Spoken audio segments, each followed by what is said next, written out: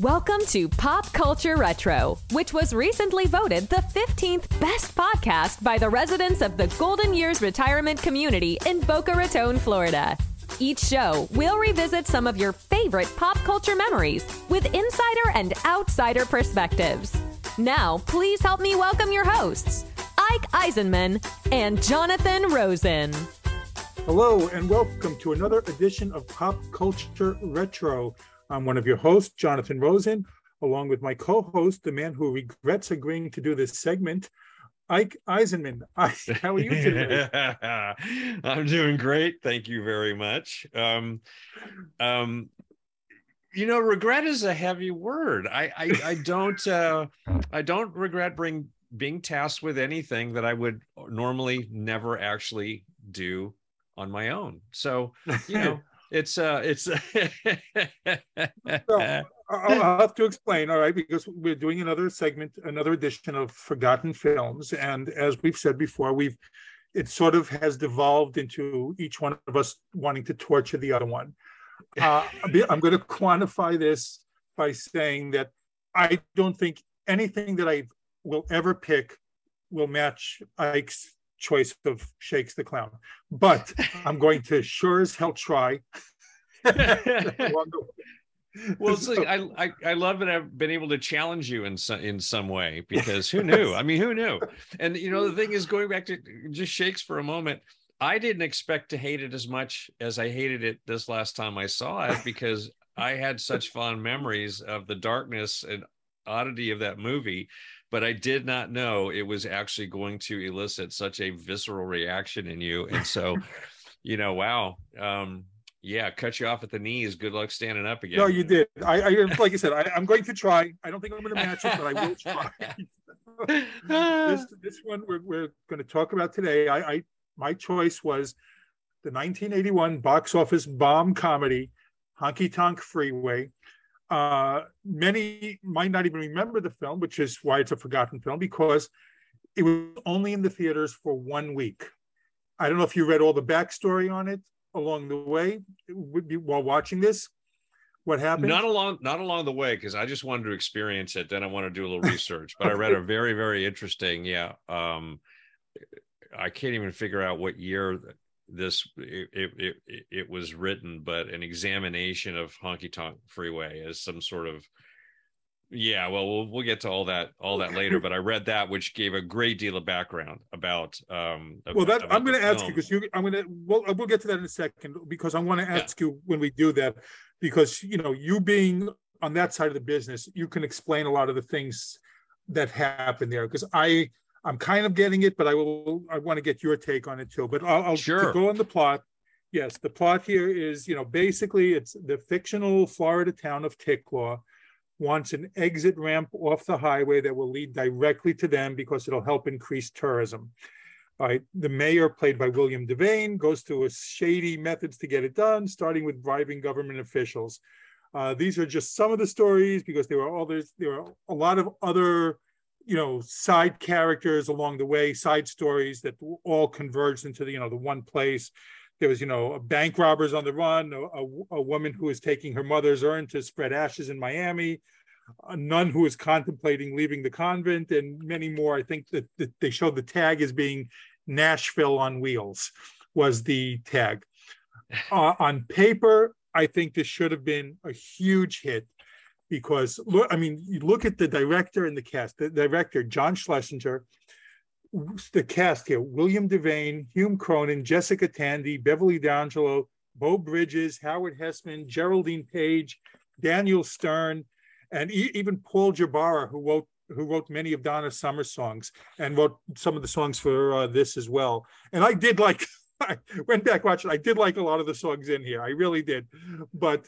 That right there is irredeemable at the top. Yeah, so. looking at the cast, it probably should have been a huge hit, and it tanked. It tanked big time. So before I go into anything, Roy, let's get your initial thoughts. Well, the funny thing is I watched it in two parts. I had to interrupt my screening time and then come back to it later in the day. And I started watching it. Did you force yourself to go back to it? I said, no, I did not force myself. See, that's the shocking thing. There's a lot about this movie I like. Now, Okay. it is a true train wreck in every sense of the word at the end of the day. But I started it and I said, I love this premise. This premise is fantastic. Um, it it it it covered so many interesting things that intrigued me, and I could tell, obviously, immediately I could tell it was a farce, and I love farces, and over the top comedies of this sort I've always enjoyed. So I thought, I know I'm going to get something out of this. But it became what I when I came back to finish it, which was the bulk of it. I probably only watched about 30 minutes before I walked away, and then I had well over an hour to finish, and it just became more and more and more absurd, more and more ridiculous, and less and less funny. Even though I laughed out loud a couple times, I wish I'd taken note of what I laughed out loud at, because it surprised even me. There were moments that were just like, okay, that's really hilarious. And I was just overwhelmed with the cast, because I went into it knowing absolutely nothing. I didn't look up anything at all. I just sat down and watched it, because that's what I truly love to do with movies that I know nothing about, is just experience them. Wasn't positioned for it. I did not know what it was about. I didn't even glance at the little blurb on Prime Video when I rented it, and I thought one of the profound things I think I experienced, which I do with movies like this, especially made by powerful people. I mean, let's look at John Schlesinger, Midnight Cowboy, for goodness sakes. I mean, one of the most important films ever made, let alone Best Picture of 1969, coming from a filmmaker that's got very interesting perspectives about many different things, and brings those to bear in his movies. And you've got Marathon Man, and I think this was right after Marathon Man. I'm going to look just because I can. No, Yanks was after that, and then he produces this train wreck of a movie, and it felt very much, I mean, some of the background I read, of course, it's 1980, 81. You've got Animal House, you've got Caddyshack, you've got these other really funny classic, what do you call them? Just practically slapstick comedies that are huge successes. And it seemed like an answer to that in a way. And I'm always fascinated when something just doesn't work, because if you're not full bore, if you miss the mark by 2 or 3%, especially with a comedy, it's just, there's nothing funny about it. And yet the performances were fantastic. Everybody was so good.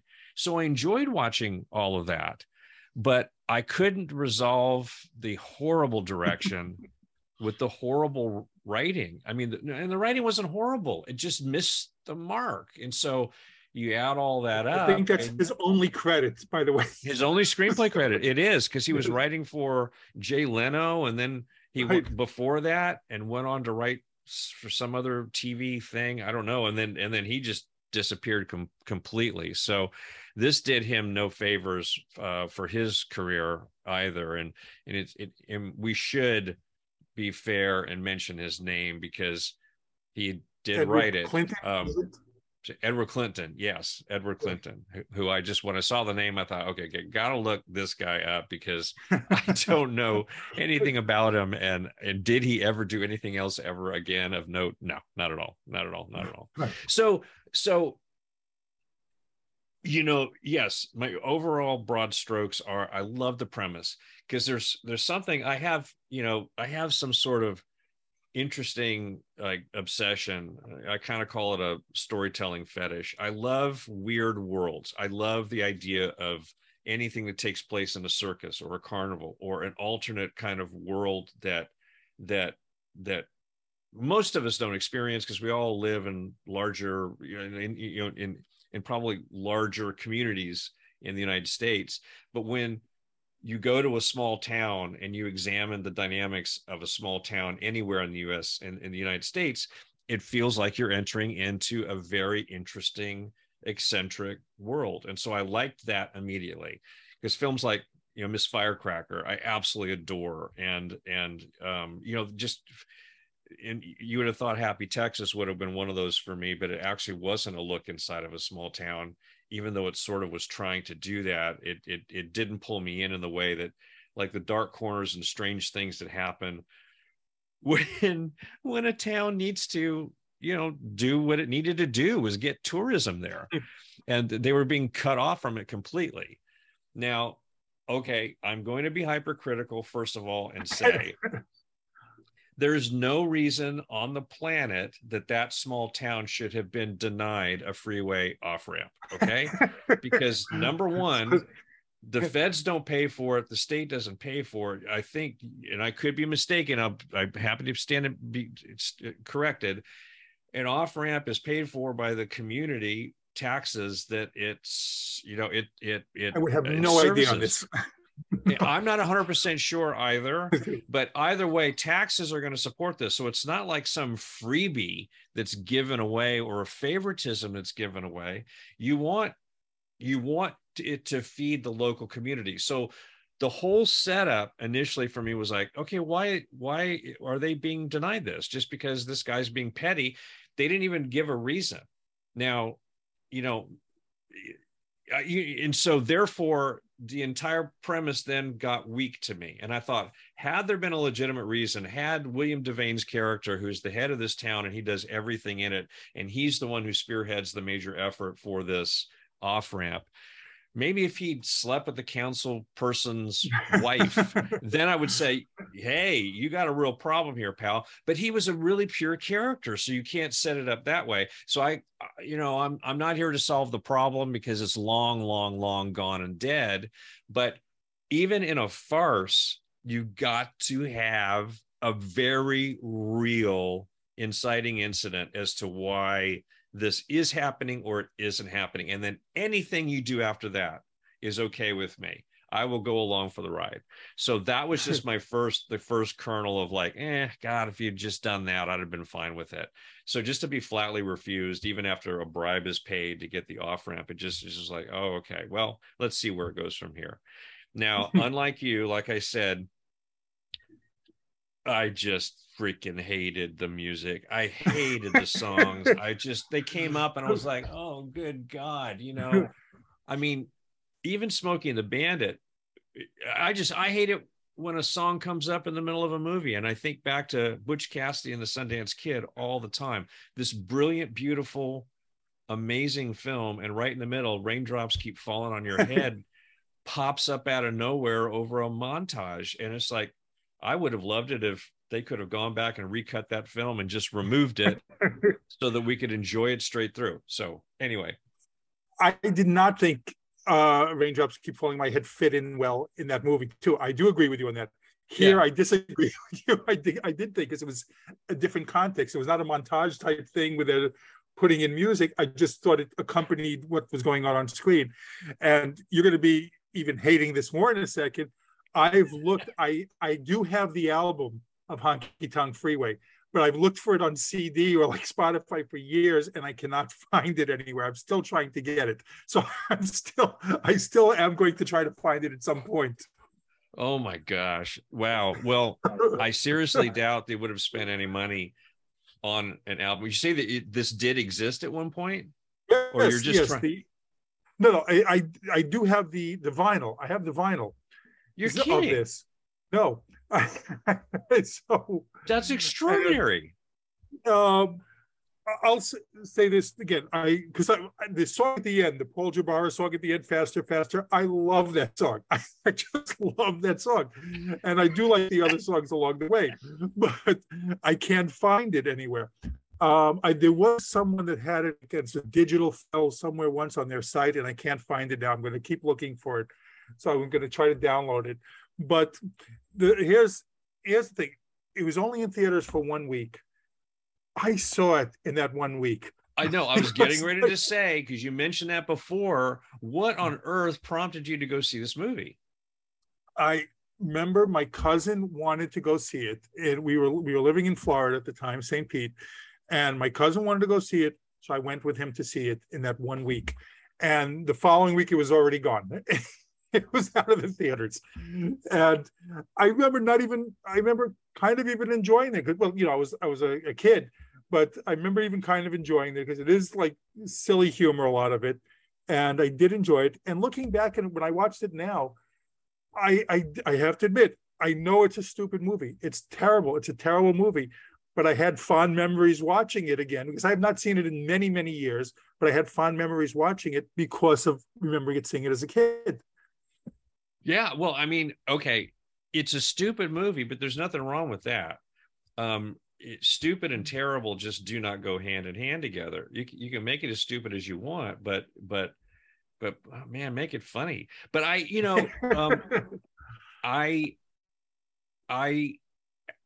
again, going back to the cast, I love the cast. I mean, oddly enough, Geraldine Page is brilliant in this.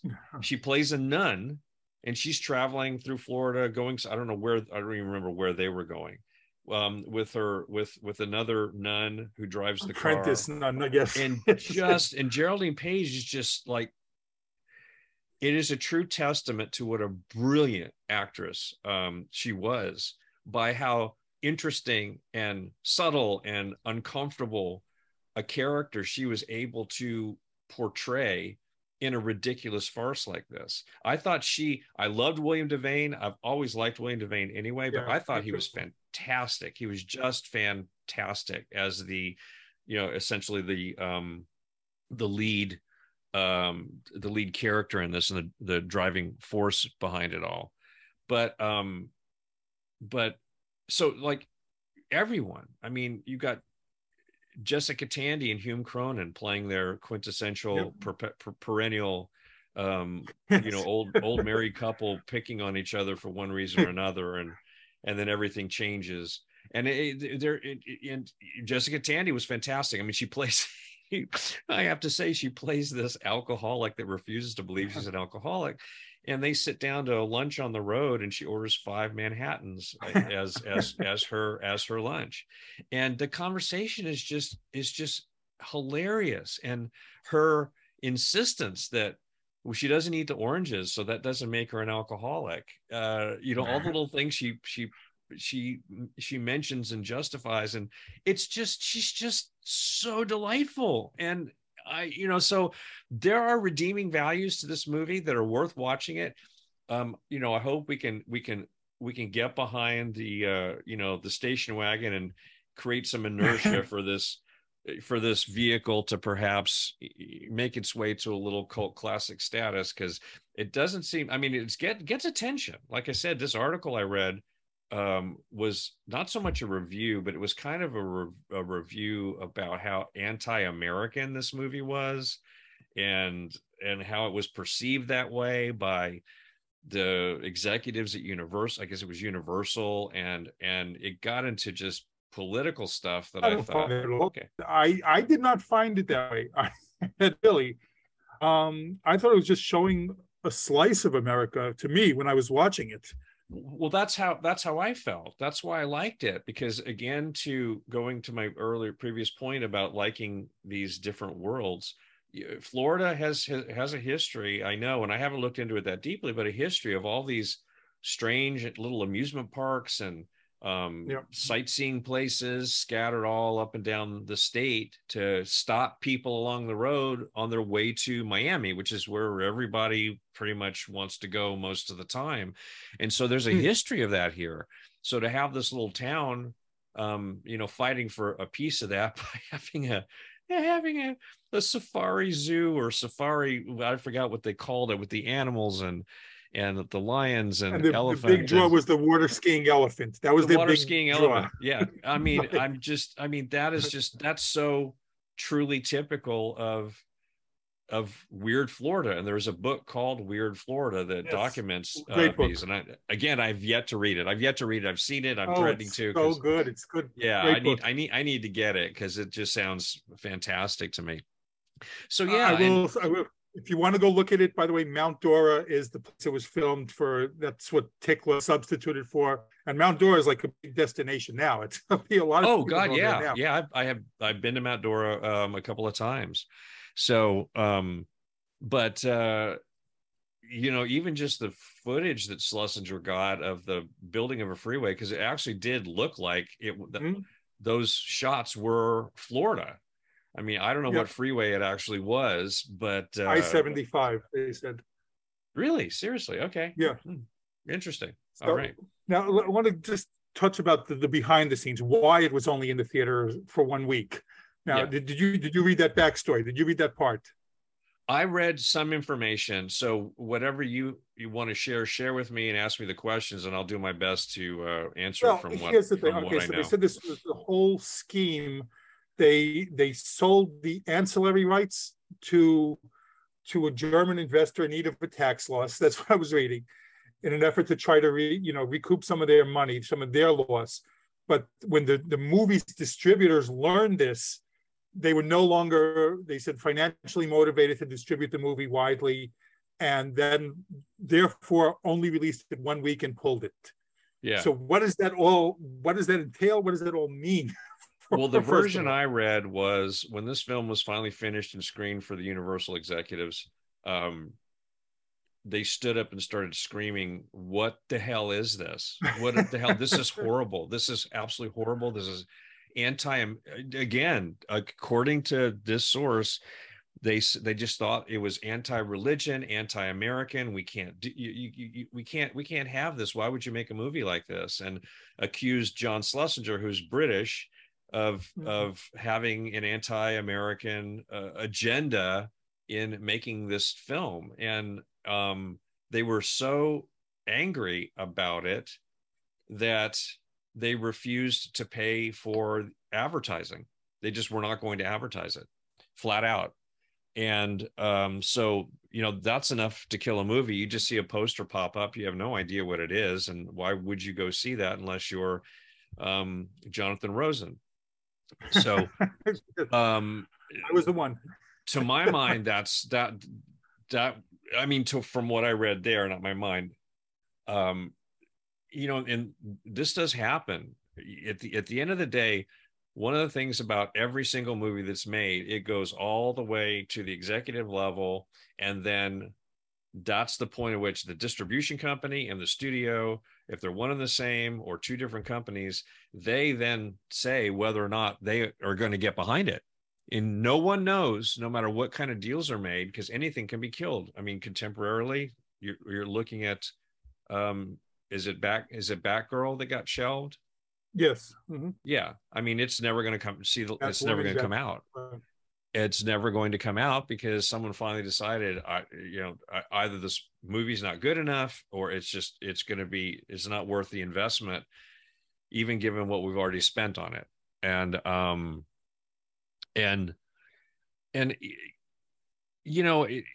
This business is like any other business. You build a real estate development that isn't made well enough, and it doesn't attract the rents and fees and customers that you need to have it move forward. Sometimes these things are just killed or sold off to somebody else as a tax write-off, and then they try to figure out what to do with it on their own if they have other ideas, et cetera, et cetera. So this happens in all kinds of different businesses. What I don't know about selling the ancillary rights off, but that's probably the reason why there was an album. I was going to say, why would they spend any money pressing an album of the soundtrack if the movie didn't earn $1? It didn't make sense. So that's part of the ancillary rights, I'm guessing, that this German company bought, and they probably went ahead and produced it because they've got names or whatever associated with that, and etc. But that's my best guess. I was thinking there's like all the video rights, and if they were like putting it to the VHS rights, I don't even remember if video was like even that. We did a special, and I don't remember even was video even starting then? 80 just barely starting, and I have to go 8 because released in 81. the thing that there were always forward thinking people who realized what ancillary rights could possibly be worth for anything. And quite often some of these companies, they won't just pick up one movie like this. They'll buy a studio's library of failures, because European audiences are different are different than American audiences.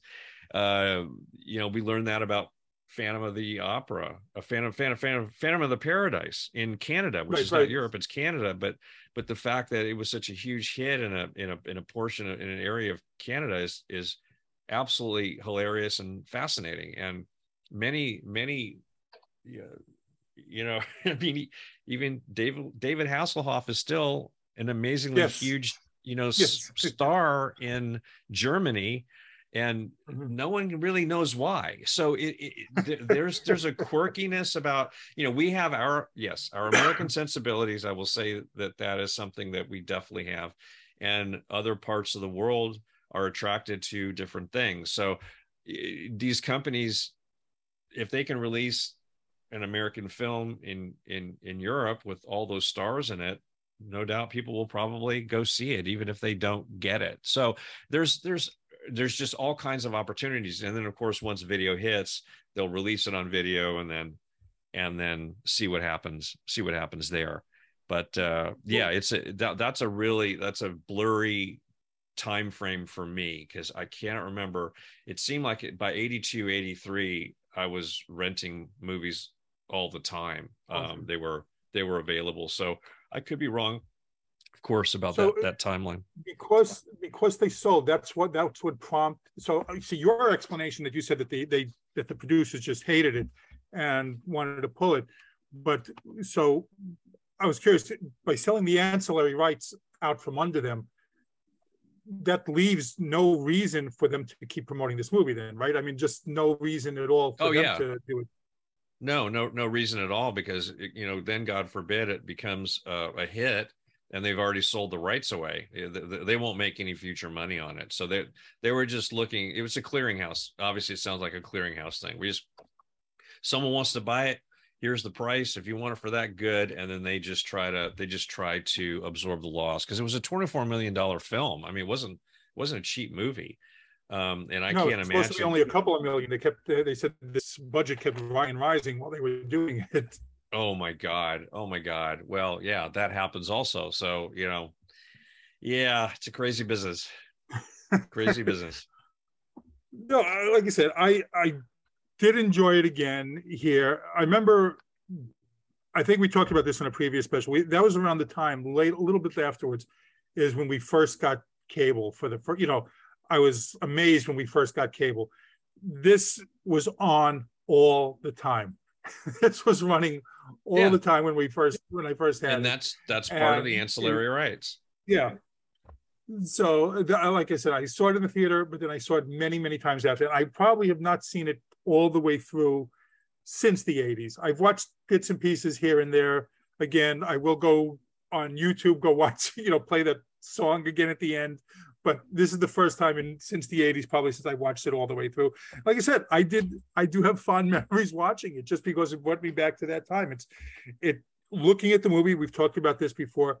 Looking at it, it's definitely you see the visuals quickly. When it's made. The time frame that it is, just because of the way everything works. So it did bring me right back to that time seeing it as a kid.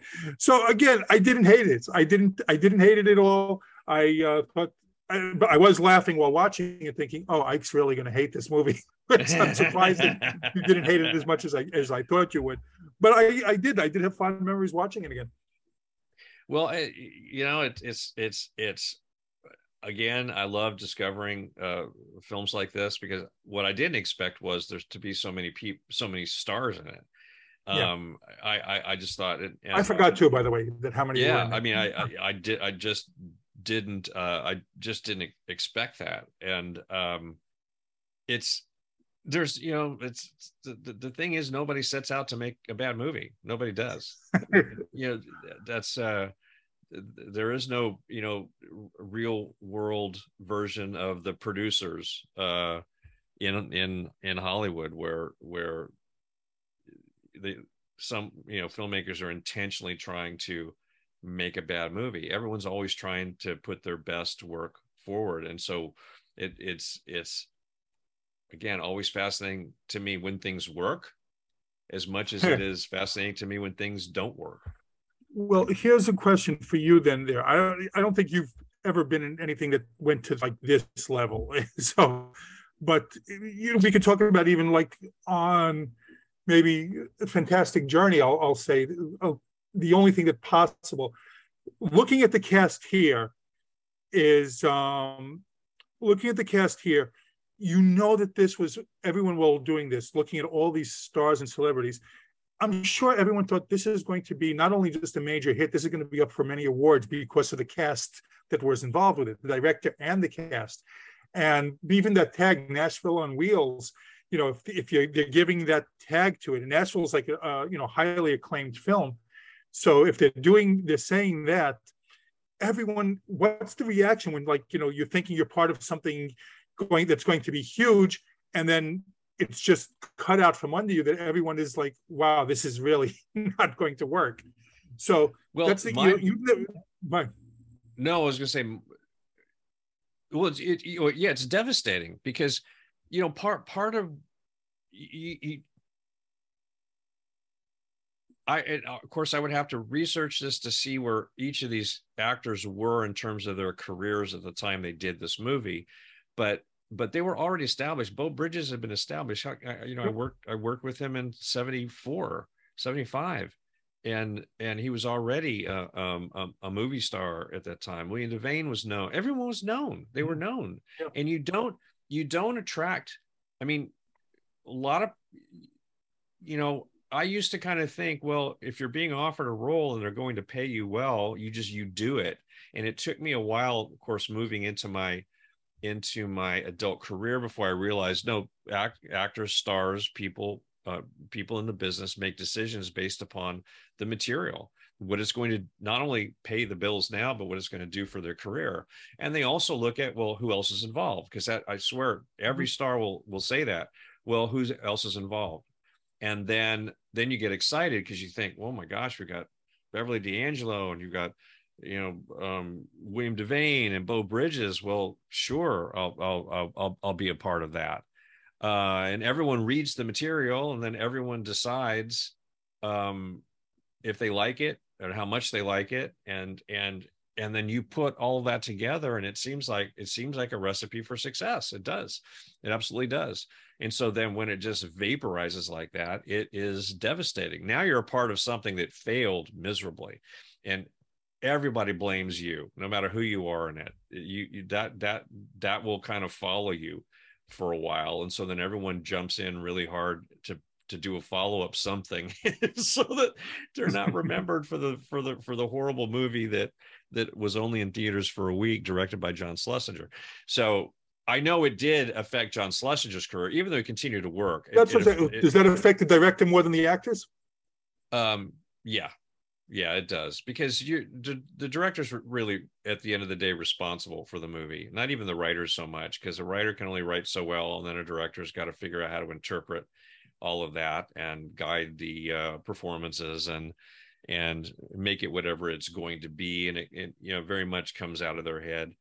Directors still have power to have the screenwriters do rewrites and change things and work on things and etc. So you really and this is another thing that's sort of controversial in Hollywood. There was a period of time, I don't remember when it started, but directors got more and more power because they were, and I truly believe this is true, they were responsible for what the film is or isn't. And when a director has a string of successes, then the director's the first person you hire, someone like that for your next project. And so directors started to negotiate, and I forgot what the term was called, like a proprietary credit, where in advertising, in TV commercials advertising a film, it will say a film by, we're going to excuse John Schlesinger, a film by John Schlesinger. And because the name recognition was so high, and it was very true for a long period of time in Hollywood. And then writers started getting upset, and even producers started getting upset, and actors started getting upset, saying, well, the director's not the only person involved in this. We were there too. We contributed too. And then they started to eliminate that that designation from trailers and ads and things like that. So that's the long answer to your question. Yeah, I think the director is the one who's responsible at the end of the day, and all those good actors couldn't make it work. And it's questionable, obviously back then and even today, whether the writing was worth the cast and someone like John Schlesinger coming in and directing it. But they all read the script.